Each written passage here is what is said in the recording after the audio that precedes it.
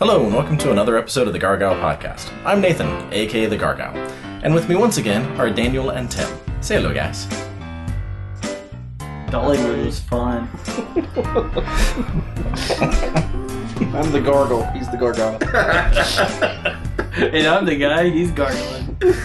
I hate you guys so much. We've made it through almost all of our film fest coverage, and we're starting to lose it. And I think that's what is happening. We've podcasted seven times in the last week. It's a realistic portrayal of how you feel by the end of the podcast, the film festival. It really is. It's really, yeah. Really, really enjoy it, but also can't wait to just go home and go to sleep. Yeah, because we've gone through 7 episodes in the last week, which is more time than I've spent with the two of you, not counting the film fest, in a while. Well, I'm sorry. Yeah. Yeah. Are you apologizing to me or to him? Him. Fair enough. You're podcasting with him? Yeah. Again? You're here with him? Really? What are you doing later? Kind of like when you guys showed up to the film festival without me. Yeah, where's Daniel? Where's the glue? Where's the one that we want to listen to? We're just a horse walking around with no hooves. Like bloody stumps? Free glue with hooves.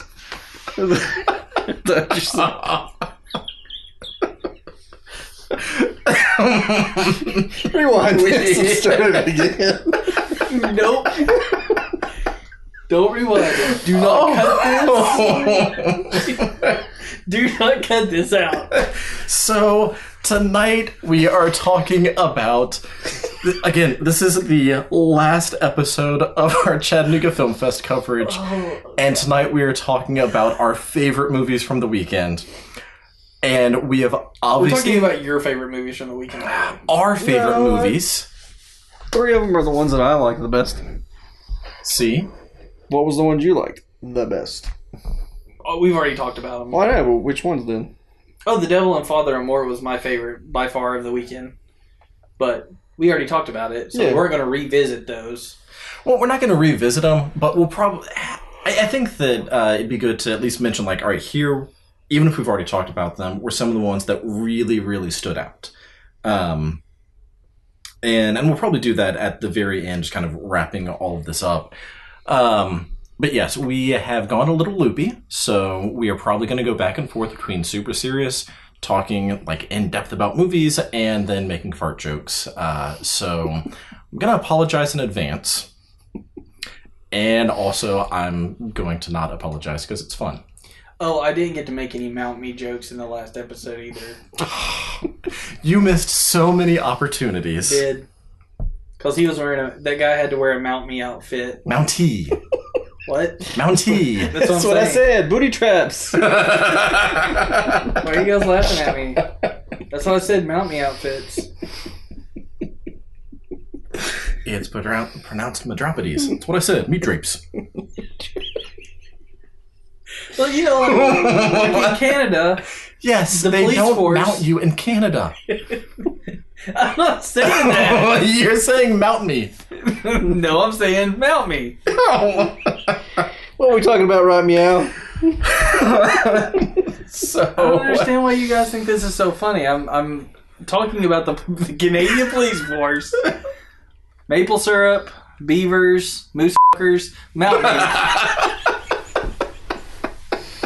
Alright. Oh my god. So, first up, now that Tim is done...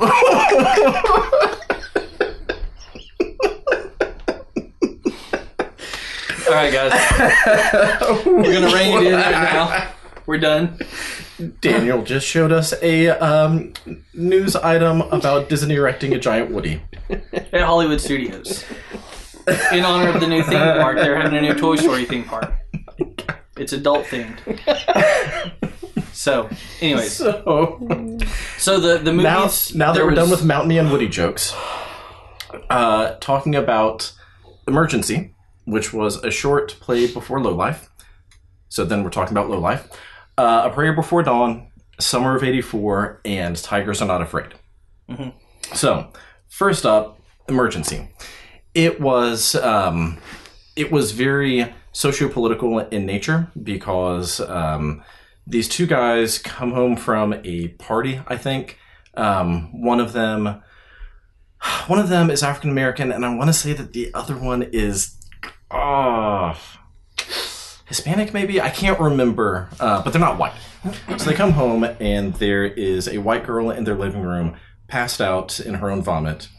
And so they're trying to be like, oh, we need to call the cops. They're like, no, we have a drunk, passed out white girl in our living room. We will get shot.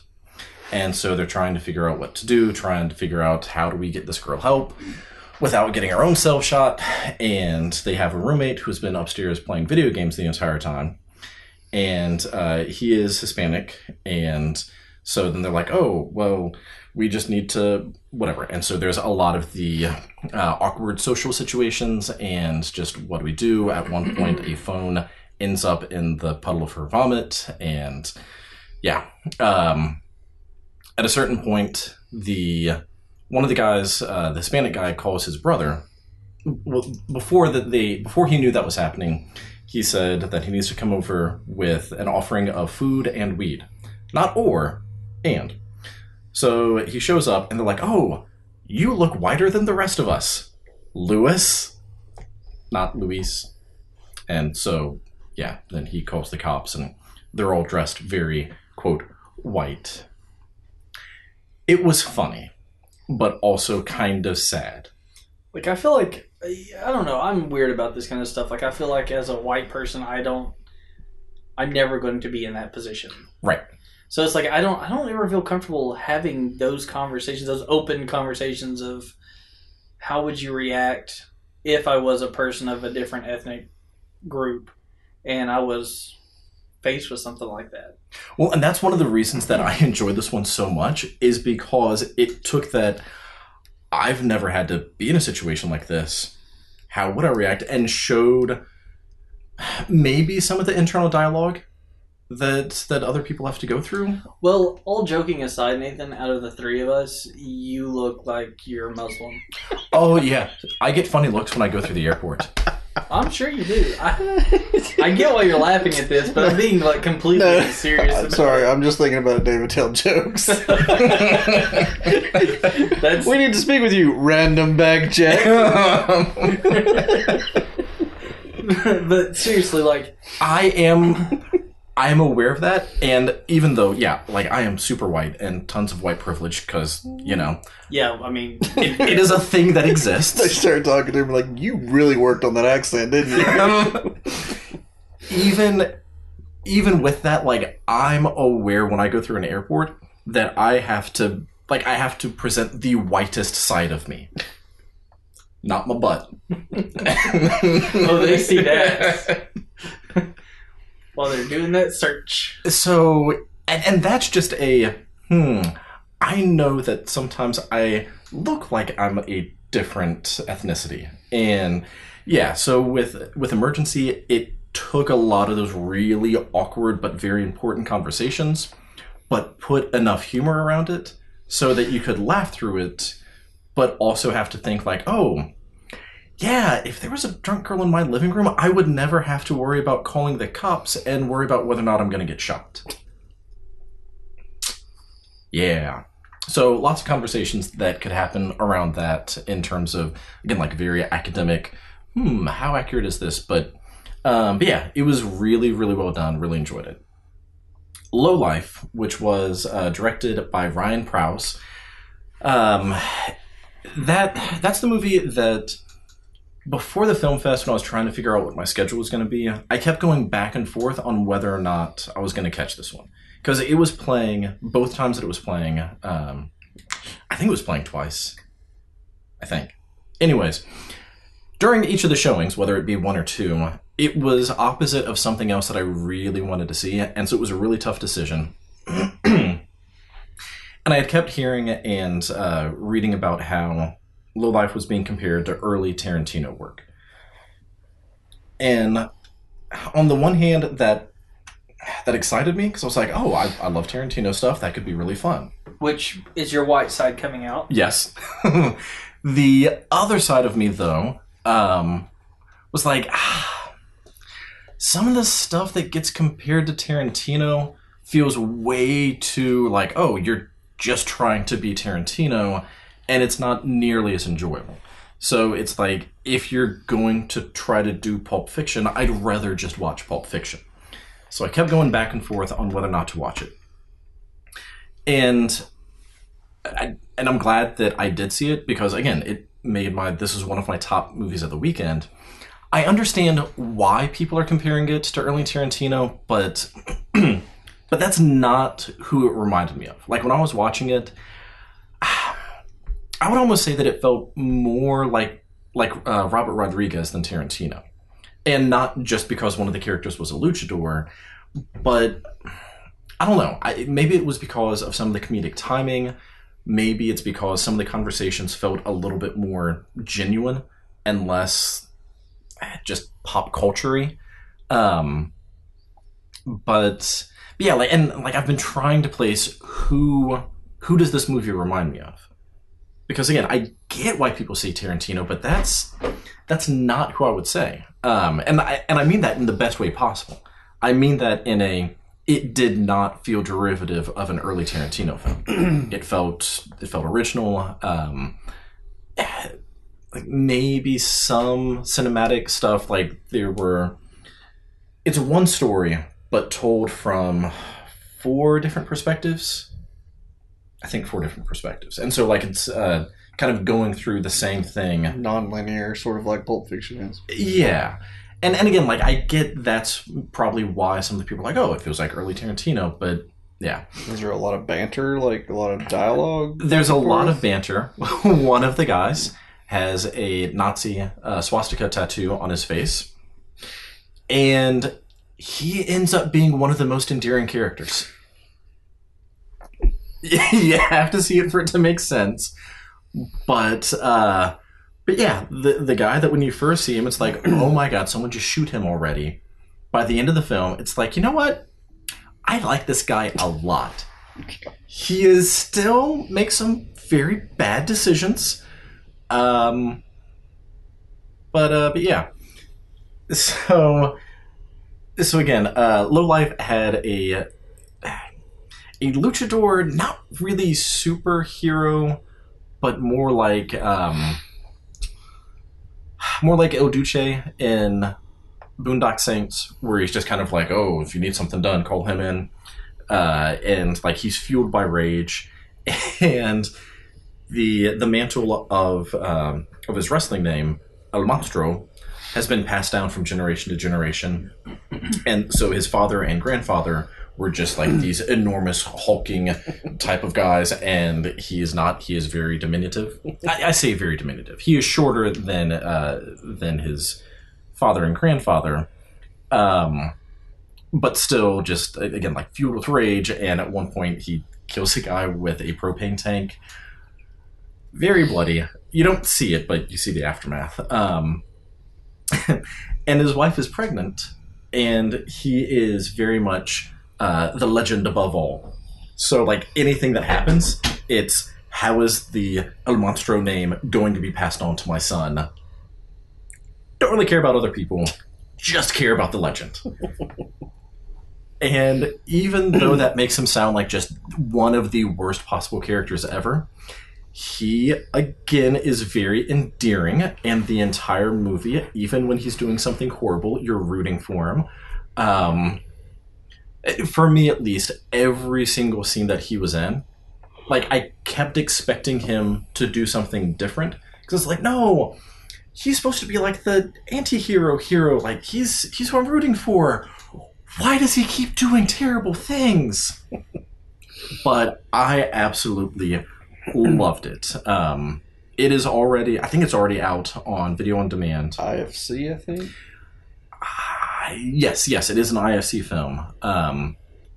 So yeah, pretty sure that one's already out. I absolutely recommend checking that one out. That's about all to say about that one. I absolutely loved it. would watch it again tonight were it not for the fact that we're podcasting. So that's Emergency and Low Life. Next up is A Prayer Before Dawn. And this is one of the few that I caught that didn't have anyone there talking about it. But I don't know if I could have handled someone talking about it. Well, I think they said it's not even out. It didn't come out till August. But it's wasn't it by that the film group A24? Yes. Nearly everything that I've watched from them has been good. Yeah. And this one was directed by Jean-Stéphane Sauvare. I apologize if I am butchering that name. I think it's Jean-Stéphane Sauvare. Sure. One of us is either correct or both horribly wrong. Savoir-faire L. Stephen. Anyway. I make jokes because I know what we're about to get into. Well, I mean, we can joke about his name because the film was brilliant. Oh my god. So last episode, when we were talking about the, quote, fun movies of the weekend, where just pretty much everything came back to, it was fun, watch it. Yeah. And it was. Listen to that episode and then watch the movies we talked about, because they're all really fun. This one was based off of a true story of a British boxer who was addicted to heroin and gets sent to a to a prison in Thailand. It was brutal. Like, oh god, there were some movies that we saw over the weekend that were intense, that were dramatic, that were sad, that made me want to cry a little bit. This was just... This one didn't let up, though. Oh, God. Solid drama. Not even solid action. This was the equivalent of a first-person shooter in movie form. You had to look in every direction all the time. But, again, not a first-person shooter because of action. Yeah. First person of just, you are there with him the entire time. The only parts that are subtitled are when people are speaking in English, but with English. Just a very, very, very strong Thailand accent. And so, like, you can kind of understand what they're saying when you're reading it, but when people are speaking their native tongue, no subtitles. You only understand what he understands. I wouldn't be surprised if they cut the runtime of this a little bit, because it felt so long because it's so intense the entire time. Yeah. I mean, he's essentially like the only white guy in this prison. Yeah. So, which, I mean, automatically paints a target on his back when he gets there. But before he gets arrested, he's shoving balloons of heroin, either balloons or condoms or something. He is shoving packs of heroin up his butt, which... makes no sense. Like, why didn't he just run? Oh my god. And I know it's based off of a true story, so it wasn't just, this makes good cinematic... Like, what was he thinking? I was a little confused because the description says that he learns... that he basically learns Muay Thai while he's in prison, but I mean, that happens in, what, the last third of the movie, maybe? Yeah, it's not like a... It's not like he learns it and he's doing a bunch of fights like an action, like a normal action movie or whatever. Well, and like, I also... excuse me. I expected it to be a lot more like, well, he's like the Superman kind of character. Yeah. Like, he's obviously going to win all of his fights. He pretty much gets his ass kicked the whole movie. Oh, God. Every single time. Somehow he survives. There's some rough stuff in this movie, too, but I mean, it's to be expected. And, spoiler, but I feel like this is a necessary spoiler, he does survive. Well, I mean, yeah. Like, that... Because the entire... Well, not the entire movie. It would be kind of shitty to watch a movie where there's only one person that you kind of are relating to the entire movie. Well, halfway... and he dies. Somewhere between halfway and 3/4 of the way through, I genuinely thought that he was going to die. Like, I did not expect him to live. And I was like, that's the only thing that can happen. They can't keep him alive. He obviously is going to die. And and it'll make sense. But no, he did survive, and the actual guy whose name I don't have pulled up right now. He played the character named Billy Moore. I don't know if that's... Yeah. So Billy Moore, he then went on to do drug rehab to try to help get other people off their addiction. So there is a really endearing side at the end of just, oh, here's what happened afterwards. But you see none of that. You see none of his actual redemption. You see none of the good that he's done afterwards. You see none of reconnecting with family. It is just nonstop. You are going to be miserable. But it is, oh God, it is just such a good movie. Do not watch it with your kids. Nope. Do not watch it with people who get offended by violence and swearing. There is a fairly graphic rape scene. Yeah. It doesn't... It's not graphic in the sense that it doesn't actually show penetration, but it is shown very... The scene went on much longer than I expected it to. Yeah. And very disturbing. And,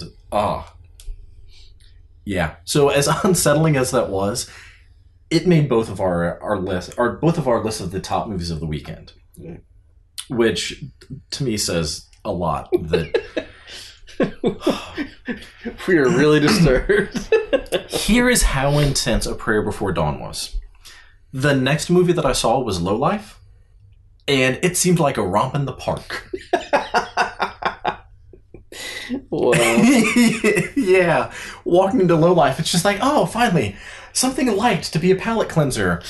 With a movie involving child smuggling, child prostitution, a lot of death, just really, really, really dark stuff. And it seemed like a bright spot. Speaking of dark things that were still somehow enjoyable, next one that we're talking about is Summer of '84. Excuse me. And this was made by the same guys who did, or the same group rather, that did Turbo Kid. Yes, which we've talked about in the past. Which we have talked about in the past. When they refer to themselves, it was 3 letters. It was RBK or... Yes. RBK, RKB. RKB, I mean. I really should pull these things up before we start talking. Anyways, the same group who did Turbo Kid did Summer of '84, and it is kind of the complete opposite end well, of the they spectrum. prefaced the movie with, don't expect going into this to see Turbo Kid. Yeah. Don't expect comic books coming to life with chain or buzzsaw wielding. Yeah. Don't expect any of that. This one is about it's kind of like The Burbs meets Disturbia meets The 2 movies they ripped off called Rear Window. Rear Window. But with kids as the main characters. And it's about a group of kids during the summer of '84 who there's been some serial murders going on or kids disappearing. And one of them who they paint the picture that he is a bit more conspiracy theoristy. He thinks that his next door neighbor is the one who has been committing all of these heinous acts. And so most of the movie is following the kids as they're trying to prove that he was the one responsible for all of this. And it's funny, but it's not a comedy. There were parts that made me laugh. But I would put this very strongly in just the straight up horror or straight up thriller category with some lighter spots. The trailer makes it look more like a coming of age kind of. It focuses more on the neighbor girl kind of thing. And then it's oh, by the way, there's a serial killer in this movie. Well, and there was some of that. There was some of the coming of age. Yeah. they tried to make it, what I felt like with the movie was, they tried to make it a darker, much more sinister, like Monster Squad, Goonies-esque type movie. Stranger Things is what they kept like kicking it back to. Is like, but there was a real, in a way, there was like a real monster there. So, and they did say that they started working on this before, or they at least got the script before Stranger Things was a thing. And they said that if it had been reversed, like if Stranger Things had already been out when they had first gotten the script and decided whether or not to work on it, they said that they wouldn't have done it. So even though there's a lot of similarities, they weren't just like blatant, like, oh, here's a big thing, let's play on this.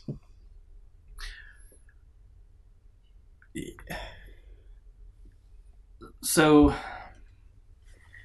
I remember it was one of the first movies we saw.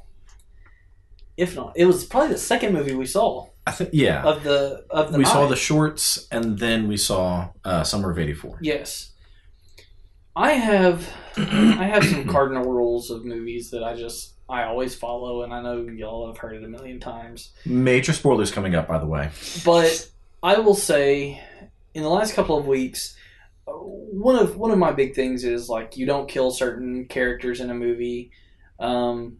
You don't kill animals, and I'm not okay with like rape scenes. Like it's just there's a level of uncomfortable through all this. So one thing you can be assured of is there is no rape scene that I'm talking about.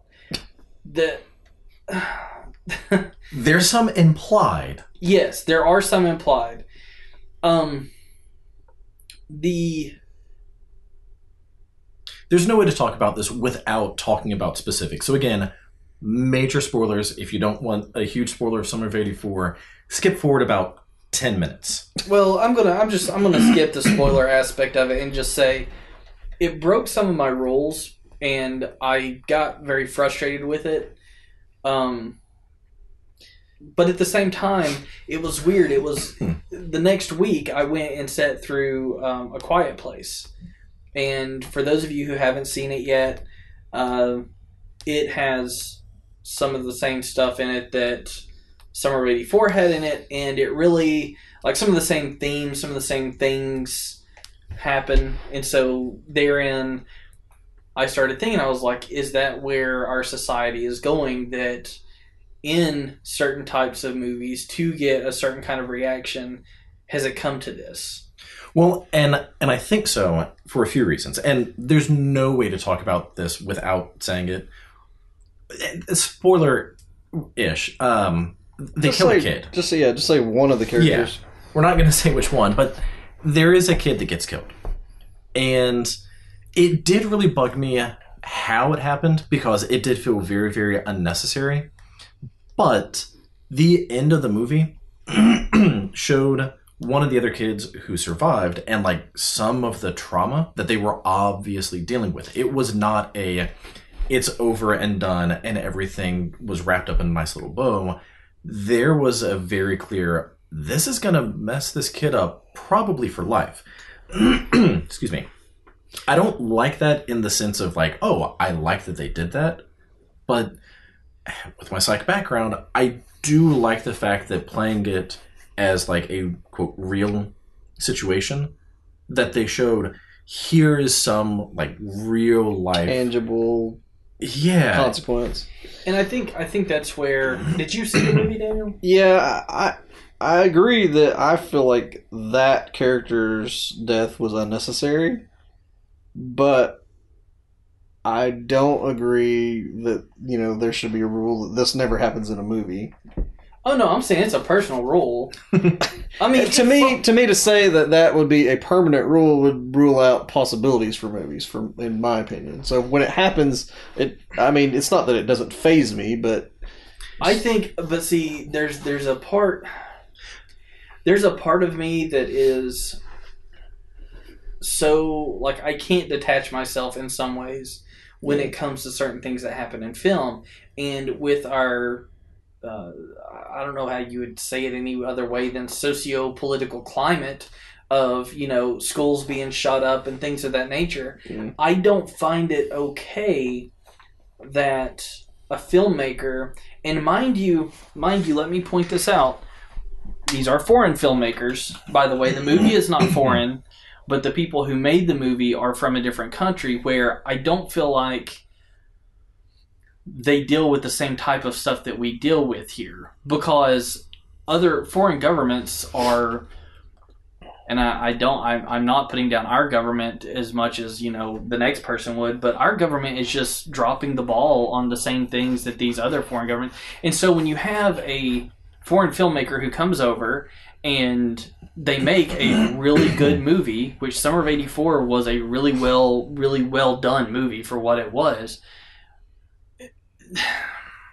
I almost feel like it's kind of like a backhanded slap to like the way America is at this point in terms of you're all so desensitized. See, I would disagree because part of lots of different reasons that movies are made, sometimes entertainment, blah blah blah blah blah, but especially when it comes to more of that horror-esque type of movie, and this one borders on horror and thriller. I would definitely say it's horror, but other people might say, oh no, it's a thriller. Anyways, it's a horror movie. And part of horror movies is to like hold up that mirror to show this is some of that darkness happening in society. And I definitely get where you're coming from with there's already enough kids dying. Why do we need to see this? Like, you go to movies to escape. I actually, again, I don't like that they show it, but I feel like it is kind of necessary because it is a thing that's happening. And yes, you go to movies to escape, but it's also, look, you've been invested in this character for the last 2 hours or however long, and now they are gone. It's very easy, like when you watch the news or whatever, to say, oh, that's a tragedy. I know nothing about them. I can just change the channel. When you've been invested in this character and it has a little bit more of the, oh my God, kind of reaction to it, I feel like that shows a little bit more of some of these things are really happening, and this is why it is so absolutely terrible. And we're going to talk a little bit about this with the next movie, because the next movie we talk about also has kids dying. But with the content of the movie, with Tigers Are Not Afraid, there's no way that you could show an accurate representation of what is going on without showing this. And if you didn't show at least one of them dying, it's almost like it's sanitizing it. And like, oh, here's this terrible thing that everyone makes it out okay. And again, that's not necessarily a justification for every movie should have kids dying, but do y'all not realize that all the movies that we talk about that we watched as kids growing up in the 80s, even the movies that like our parents let us watch, at the end of them, almost always, everybody made it out okay. Not so much as that it was a happy ending or that everything was okay, but by the time everything was said and done, things turned out for the better. Does nobody want to point out, the giant elephant in the room that is the fact that now you feel like you're not getting a fun or a good movie-going experience if you don't walk out of there going, well, that was open-ended. You never get a sequel. You never get any kind of like end game to anything. It's just that it is what it is, and you walk away from it. And well, I guess what I'm saying is like I'm sick and tired of the open-ended crap that people keep shoving down our throats, to where you don't get closure at the end of a movie. I like a good movie because it helps you to escape, but I also like closure at the end of it where you're just kind of like, when I'm watching something that like I'm just wanting some escapism, yes, absolutely. When to me, Summer of '84 isn't that kind of movie. Like, it's not going to be the kind of movie that I watch like, oh, I just need a fun romp to kind of get away from things for a little bit. And the ending is very open-ended, but not like open-ended for here we can have a sequel. More of a, again, holding up that mirror to society, and it's like sometimes things don't turn out okay. Like a kid who has lived through a trauma isn't just like going back to school the next day, everything being hunky dory. Like it shows this is going to be an ongoing issue for a while. But see, I think the reason that I'm so adamant about speaking against that is because we get so much of that shoved down our throats already. I mean, if you take away social media from yourself and you shut your cable off and you don't ever watch the news or read the paper for that matter, then you're good. You would never see that. But and a lot those of people things play such a huge role. But a lot of those things play such a huge role in our lives already that I don't need one more thing reminding me that those things happen. Well, and I'm not arguing, like, I'm not saying, no, you're wrong. I'm saying I absolutely 1,000% agree. And also, here's why sometimes it's also necessary. So it's not a, you're wrong because I'm right. It's a, you are absolutely right. I also think that some of this holds validity, if that makes sense. I don't know, like, I feel like the way that we saw it and how it was presented to us was, like you were saying, was, when is it necessary? Not too long before that weekend where we got to go and we got to watch the movie. Not too long before that, there was another shooting. Since then, there have been multiple shootings. Not to say that anybody was shot in this movie. I'm just saying that there have been unjust killings that have happened. And so then you bring up, you go and you watch this movie, and you're in a room full of people that all of them have very different mindsets. But one thing's for sure is, like, everybody loves what they're going through right then.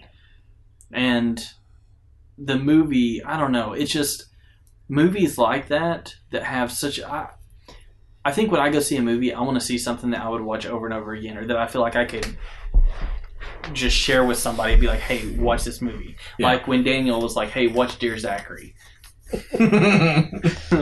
Keep all of this in mind. With all of this being said, keep in mind that Tim won't watch a movie just because it has a shark in it, and it's a really good movie. I do have an unhealthy pair of sharks. So you're not going to watch The Meg? He won't watch The Shallows. The Meg looks like a lot of fun. If I hear that...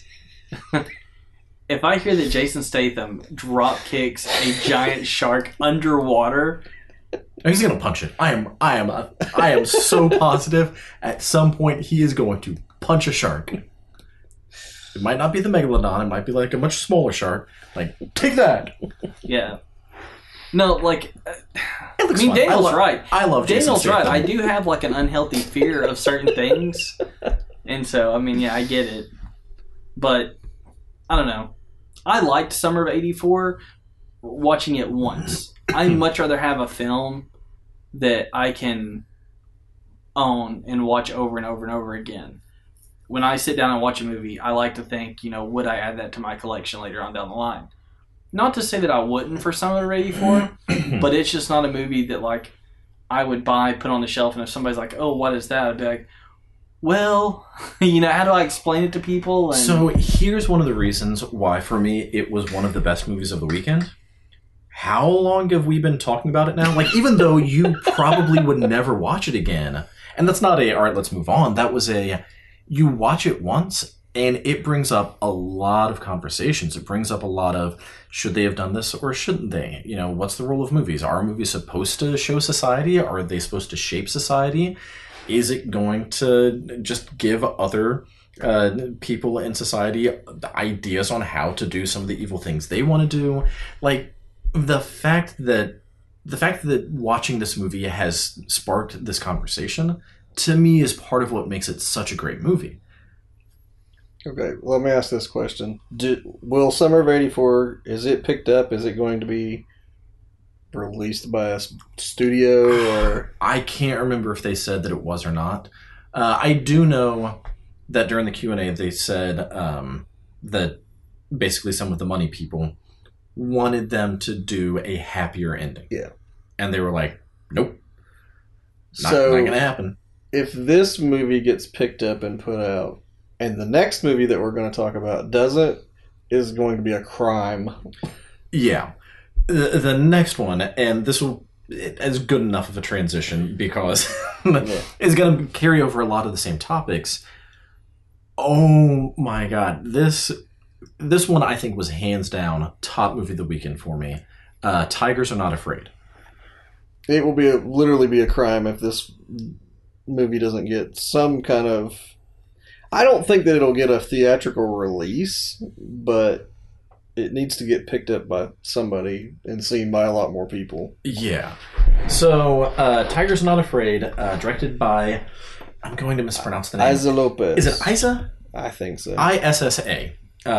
So Isa Lopez. And it's about these kids in... well, she apparently is a successful romantic comedy Latino director. Yes. What? Yes. And I was looking at her filmography. There's only one other film that looks like it might not be like a romantic comedy called 600 Miles. I went ahead and added it to my watch list. Oh, and it has Tim Roth in it. So. Oh God! But every other thing in her filmography is like romantic comedy. I would not expect that. Yeah, no, all. no. Oh God! This film apparently came out last year. It was number 8 on Guillermo del Toro's best films of the year. And it had a lot of Del Toro-esque-ness to it. I mean, if you didn't tell me, I would almost think that this was one of his projects. I could see more of he produced it. Yeah. It doesn't have quite the level of visuals, I guess, that his films do. But it does have a fairy tale aspect to it. Some animated aspects to the film. Yeah, so it's about these 5 kids in Mexico, and they're all homeless. Some of their parents have abandoned them. Some of them have been kidnapped. Some of them are dead. And they're just living on the streets. Yeah. Then there's this other girl that lives with her mother, like in a nice little apartment-looking thing, but her mother's disappeared. Yeah, and there's a drug cartel that's obviously doing some terrible things, and this happens pretty early on, so not too much of a spoiler. She gets these 3 wishes, and one of them she wishes for her mother to be back, and then you get some monkey paw type stuff happening where her mother comes back. You get your wish, but not quite how you expected it. Oh God, always with just such terrible, terrible consequences. So that's where some of that like fairy tale fantasy-esque type stuff happens, and also a lot more horror than I expected. Yeah, well, I mean, if you see the poster, I don't know if I have seen the poster. I just know I saw the preview for it. It looked very interesting, and when I saw the preview, I just kept in mind that if Del Toro had anything to do with this movie whatsoever, if it was just something that he even liked. He didn't. It's just something that he liked. If it's something that he liked, in watching that, it took me back to Pan's Labyrinth, in which I was like, okay, this movie is going to have some really messed up stuff going on in it. Because Pan's Labyrinth, it's a roller coaster ride of just... It doesn't have as much... It doesn't have fantastical fairy tale stuff as you would think. It's just an odd way.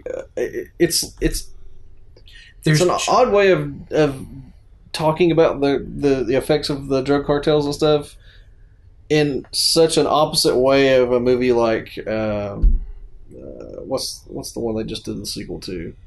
Sicario? Yeah, it's nothing like that kind of commentary on the drug cartels, but it's at the same time it's a more personal look at that kind of thing. But it's almost like you're seeing it through a child's eyes. Absolutely. Yes. The entire movie is just about the entire movie is led by children. Amazing actors. Like there was no child actors here. Like it felt almost more like a documentary in terms of just how well every single role was played. Like following the group of lost boys around the streets of Mexico. I also want to point out that out of all the movies that we saw over the weekend, and that the movies that I like the best, it seemed to be like the kids. Yeah.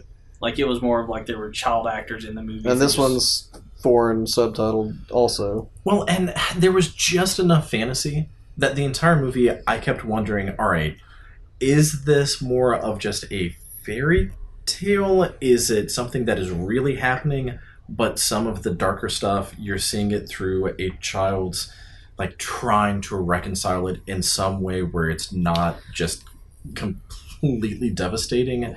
Is it real? Like, are our wishes actually real? So it wasn't... Yes. So it wasn't pervasive... Went Asian on us for a minute. Yes. It wasn't... Wishes. I hate you. It wasn't fantastical enough to be a very clear, like, disengaged... Like, oh, it's just a fantasy. Can we sing Christmas carols right now? No. Come on, deck the halls. No. There were kids who died. But, and again, if they hadn't, it would have felt like they were sanitizing it. And one of the deaths. Could you stop saying sanitize it, because it makes me just think of tampons. And just think of like BFF Max, girls then. And Max and Brad's like, you made the movie feel like it was being wiped down with a sanitary napkin, Daniel. It was just So, one of the deaths. Let me wiped up. I guess they go. One of the deaths I was not expecting. I think you're supposed to go back to front. And it happened in such a way that when it did happen, oh God, it was rough. That was another audible sigh, I think, from the crowd. Like, that might have been the darkest moment of the entire film fest. Even with A Prayer Before Dawn, this one scene was just like, oh, God, so sad. But insanely well done.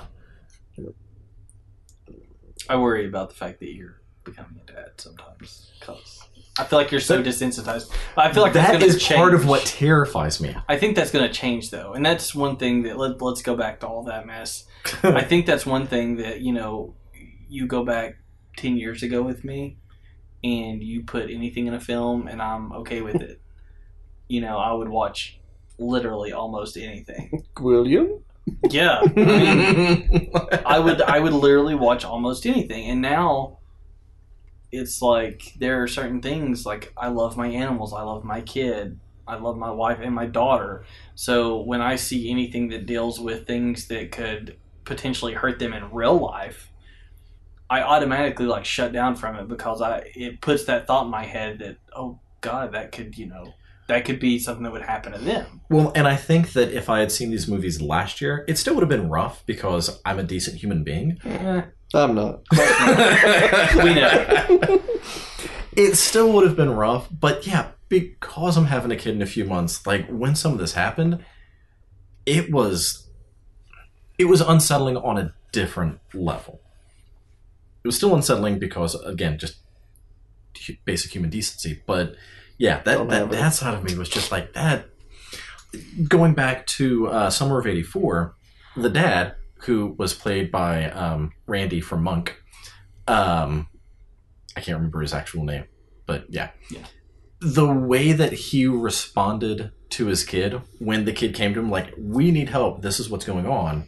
You're full of shit. Yeah, like, of course that's what he's going to say. But then at the end, when it's like, when he realizes, oh, that was real, it hurt. It was like, oh my God, I hope that, you can't believe everything a kid says, especially when it's, our next door neighbor is a mass murderer. But oh my God, what if they're right? And what if I don't believe my kid? And oh my God. Well, think back to when you were a kid, and I don't know, I grew up in a neighborhood where there was like kids in the neighborhood, and we all got out and played, and we stayed outside during the summer, and we didn't sit inside and play Nintendo and watch movies and watch TV, and you went out and you played with your friends, and if a strange person pulled up in a car or came up, then everybody would be like, "Hey, what's that person doing here?" Yeah, stranger And, you know, danger. Yeah, but you were in a large group. There was no way that a grown man could take on, any like a group of boys from the age of 8 into 16, and that was the like age range. And there's like 10 of us. When I was 12, I was riding my bike probably a couple of miles away to the record store. Well, I say the record store.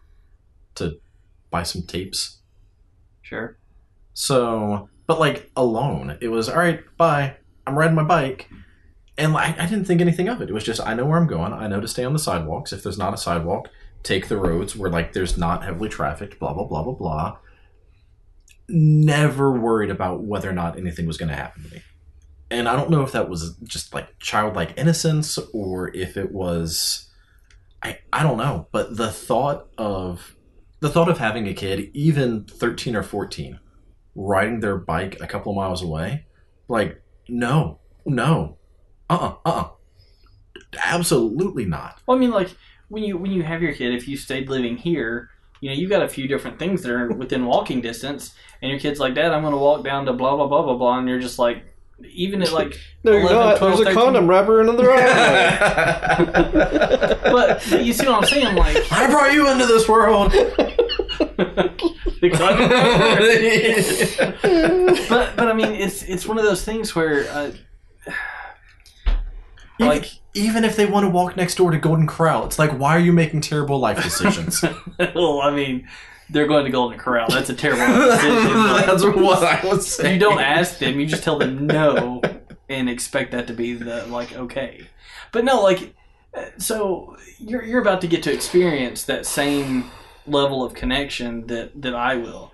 I don't know that Daniel ever got to experience that connection with either one of the children that reside in his home. He just found them, threw them in a van. I mean, it's just one of those things where it's like so not an appropriate joke with this conversation. Can you help me put this couch in my van? Just a little further.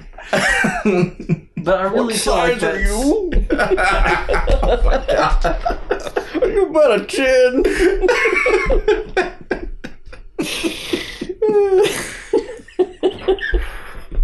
All that I can picture as you're doing that voice is the. You're supposed to be picturing Silence of the Lambs. No, I'm picturing the guy from Men in Black. Oh, Vincent D'Onofrio.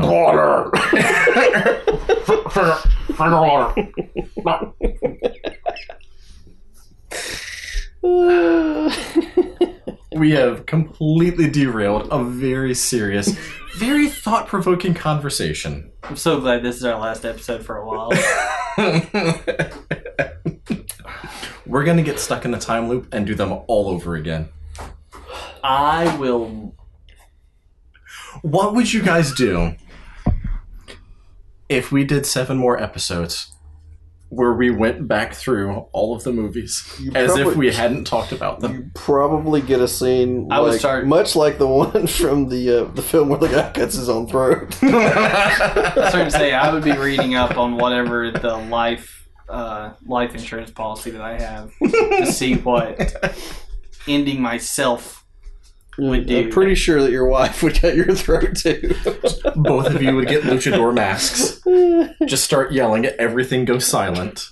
You have a luchador mask, don't you? I do. I have a very nice luchador mask, as a matter of fact. From Mexico. Mexico? Yeah. So anyways, so yes. I think you will once you are holding a child that is yours in your hand and you're like, this is mine now. You're going to be like, this is me now. And you're going to start seeing things. Once it's actually here, you'll see things in a totally different life. I'm not going to lie. I'm going to be tempted, first time I hold it, to say, the legend above all, and run out of the hospital room. Low life. So anyways. Yeah. That joke would have landed if we would have seen the movie. I am very much looking forward to it, to having a kid. But yeah, there are definitely things that are kind of scary. I think that I told you before, getting closer to Halloween, I'm going to do a week of like genuine fears, like what actually scares you, and watch movies that represent those, because for me, part of watching horror movies is not just escapism, but to like actually confront in a safe way something that genuinely terrifies you. And one of the weeks for me is going to be just kids and fatherhood, because no matter how hard I try, sometimes life happens. Something terrible might happen. They might end up being a terrible person. Life finds a way. Life does find a way. You really just need to watch Daddy Daycare. You're talking about everyday kind of horrors. Basket case. I thought you were going to say Baskin. That was about birth, and you need to rewatch. Just better not give birth that way. You're just crapping over a tin bucket. Here you go. The fact, if you're still married tomorrow, I'll be shocked. She's in there just filling out paperwork. He's done it. I'm over it. Oh, God. Filing a complaint with the courthouse for actually issuing us a marriage license. She sues the county. And wins once they meet you. That's the sad part. They call character witnesses, and me and Daniel are like, oh, she's right. He's just... You just go in with drawings of all the stories that you've told. It's like, we don't have any actual pictures, but here's an artist rendering of it. It's all stick people. And I'm like, it's a flip book. And they're like, all the flip books are the same. It's just a guy bending another guy over? Like, I don't understand. It's like, that's all I know how to draw, how to stick people. It's like... Why does he have a merkin on his face? No, that's his beard. Can we please just stop now? So, ladies and gentlemen, we apologize for everything. Speaking. So, yeah, our top four, at least the four that we covered tonight: Low Life, A Prayer Before Dawn, Summer of '84, and Tigers Are Not Afraid. But what were some of the other highlights of the weekend? Like, one of the ones for me was definitely Dementia. I mean, it was an indie flick, but the fact that 30 days thought to completed movie, amazing. I really liked it, and the one thing I did like about it is the way it was shot in black and white, but the Mount uniform. The Mount Me uniform was like they brought the color out in it for the Reds. I thought that was pretty cool. What were some of the other movies that you love? You mentioned Father and Mort. Yeah, The Devil and Father and Mort was it was one of those movies that it seemed very sincere, and I appreciated it. Like, I really appreciate it. I loved the shorts. The first thing that we watched was it was a bunch of really fun things. Socks on Fire.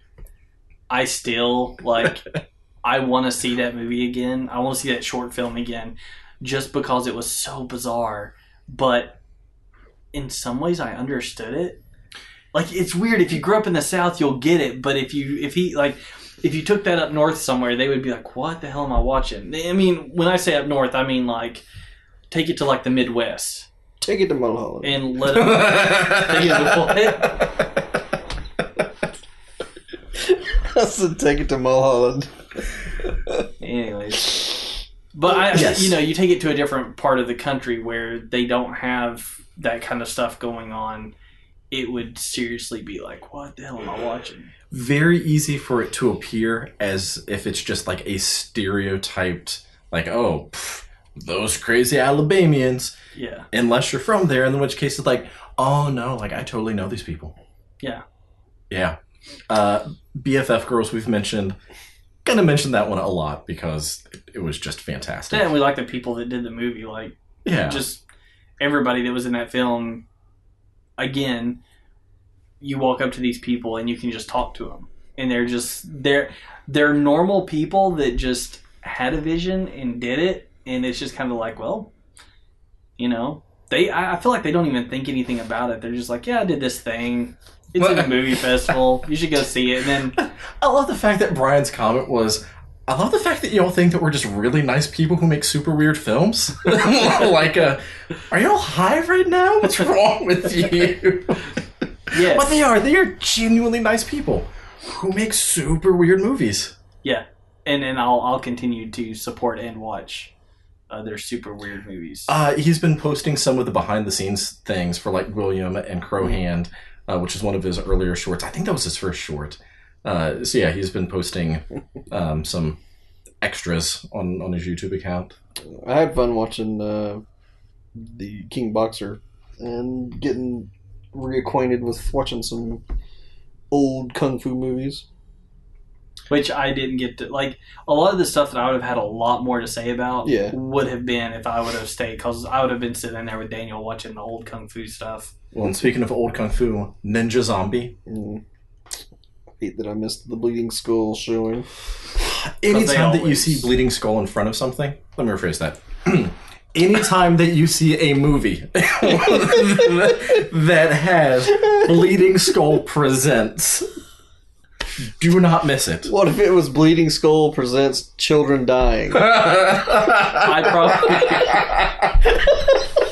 It's just a bunch of kids running a hair salon.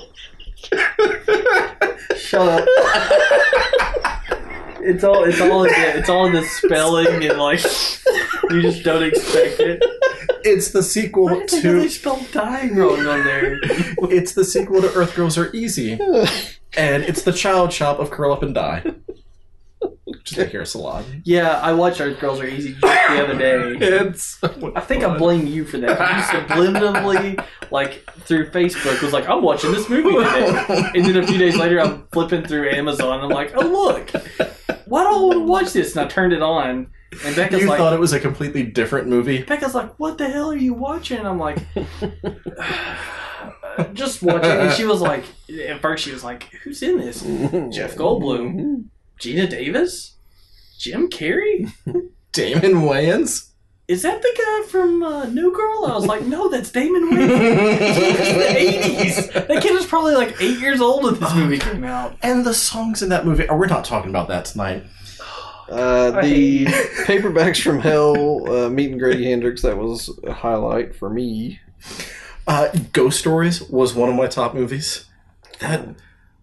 Oh, man. It was also a really fun, but really terrifying horror movie. Terrifying because it was atmospheric, but the jump scares hit, and the psychological horror was definitely there. Love Ghost Stories. I would say The Devil and Father Amort, the shorts, The Last Movie Star. Yeah. It was good, but it frustrated me because I'm like, just show Ariel Winters naked. No kids died. God. There's a story of one of the kids dying, though. A lot of kids did die then. Pet No, died. they died after the movie. Pet died. The pet died. Yeah. But it was still great. But the movie.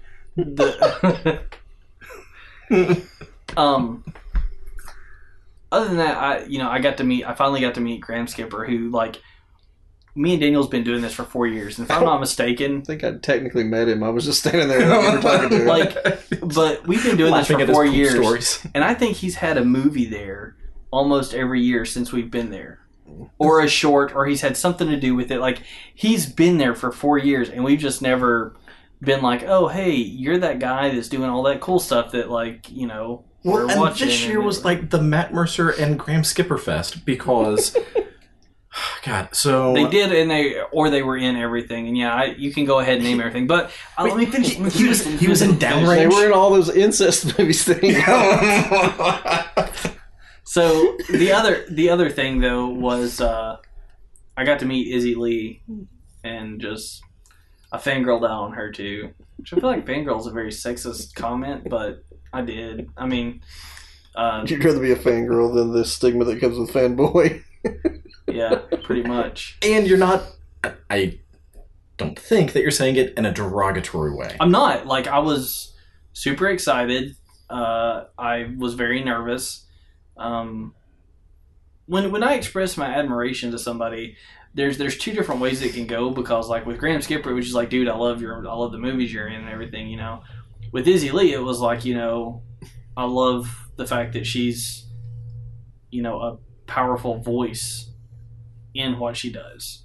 You know, so much so that they had her there speaking on, you know, she had a whole entire thing about socio-political themes and horror films. I mean, but a lot of that also had to do with the fact that, you know, she's a female and she's commanding that, like she's, you know, and that's, to me, that's awesome.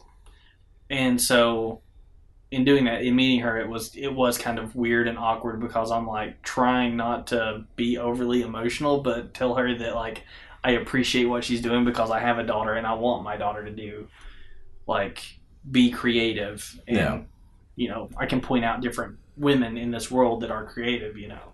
Well, and with that, The Ranger by Jen Wexler, again, really, really strong movie. And I even went back and forth on whether or not to have The Ranger in the fun section or the top picks for the weekend. It was tough for me to really decide on where to put that one. I'll tell you where you can put it. With the fun section, because that's where I did. Because it's a fun punk rock cabin in the woods. You can put it in the pipes. Wolfman's Got Nards. Absolutely one of the top picks of the weekend. I didn't get to watch it, so again, bummed. And you say you're a fan. I'm a fan of being married also. Priorities. Yeah. Just you probably chose the right decision.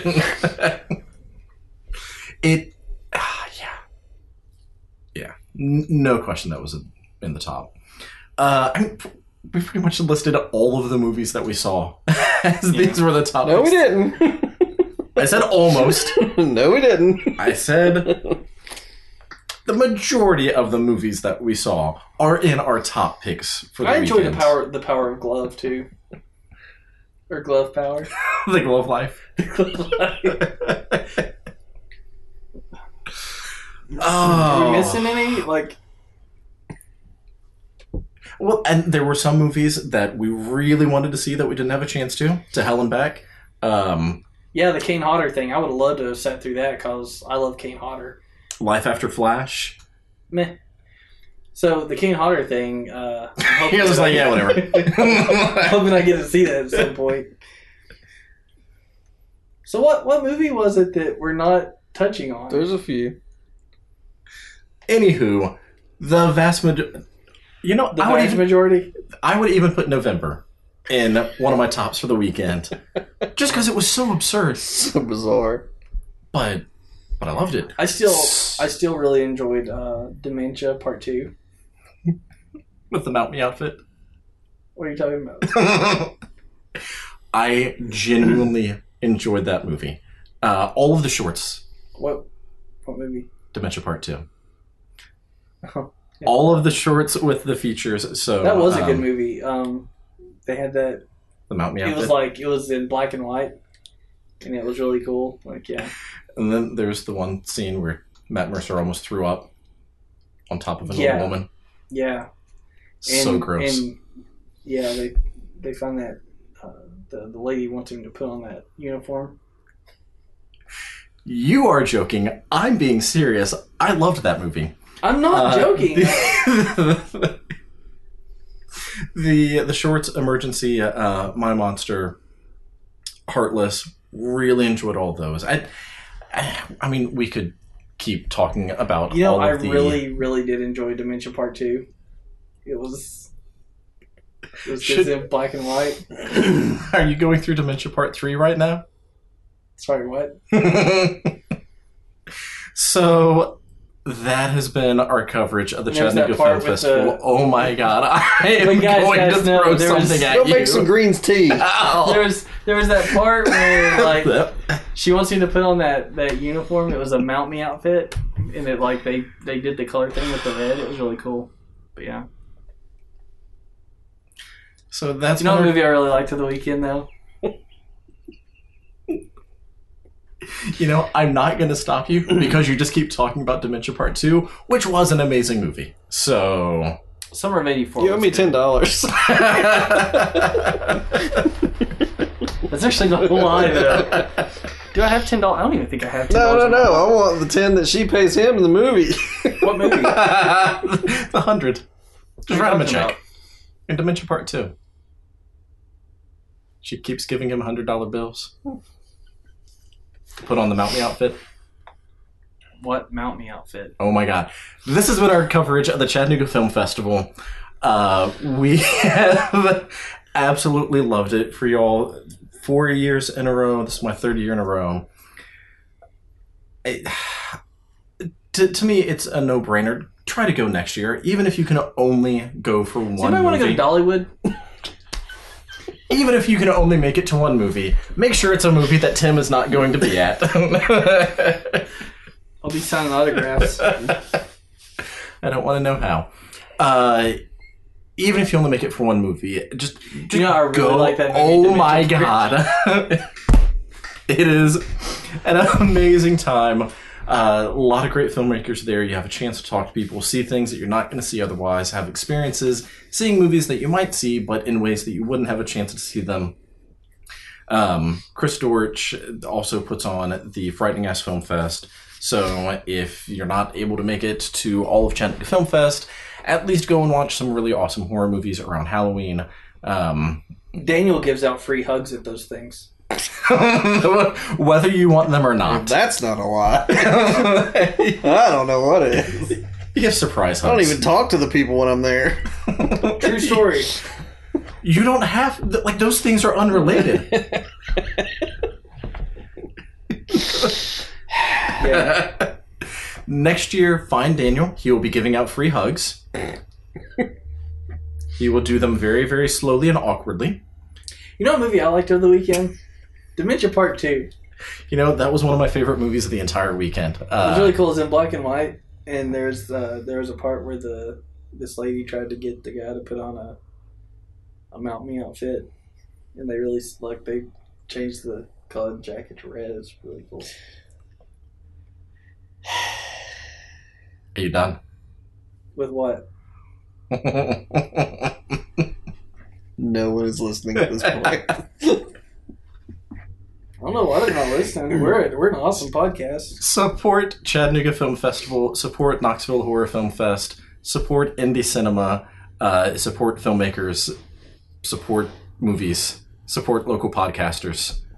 Support whatever. Dementia research. Support dementia research. Give money to... Not jokingly, give money to the foundations that do research to help cure dementia. Give money to... Give research to money. Yes. Give money to organizations that help to protect kids because there are terrible things happening in the world. And watch a lot of movies to escape from reality. Or to embrace reality and watch a stare movie in to the escape face. from this podcast. That's what I'm doing in my brain right now. You're watching Dementia Part 2? What's that? If you somehow have enjoyed this episode, go back and catch the rest of our coverage of the Chattanooga Film Festival. And believe it or not, I'm going to keep inviting Daniel and Tim back for future episodes. So you might hear from them again. What's he talking about? You might hear them again on occasion. Follow me on Twitter at _Gargyle. Find me at Instagram at The Gargyle. Facebook / The Gargyle. You can find links to all the social media as well as all of the previous podcasts at gargylreviews.wixsite.com / The Gargyle. Just recently switched over to that one, so all of the backlog of podcasts I'm having to gradually go through, but all of the previous episodes will eventually be there. And yeah, if you enjoyed this, keep coming back. You can also follow me on my blog at timfrady.wordpress.com. Is it Tim Frady or T Frady? It's Tim Frady. Okay. It sounds like G Unit or 50 Cent. It's actually a company that I want to start of like teas that are put in scary bottles. Green's tea? I don't know what you guys are talking about. Are you also going to produce Mount Me outfits? Why do you keep saying mountain? Like, I don't understand what you're saying. Like, I just don't know what you're talking about at this point. So Makes me very uncomfortable every time you say that. Where can they follow you? Since we interrupted that, T. Frady. .wordpress.com. Yes. You can also follow us around Cleveland if you find us. I don't recommend it. No. I live a pretty boring life. You can find us at Golden Corral. Never. That's huge. No. I actually had a discussion with my child today why we don't eat Golden Corral. Because I'm not paying $20 for her to eat dessert. I can throw candy at her at home. Yes!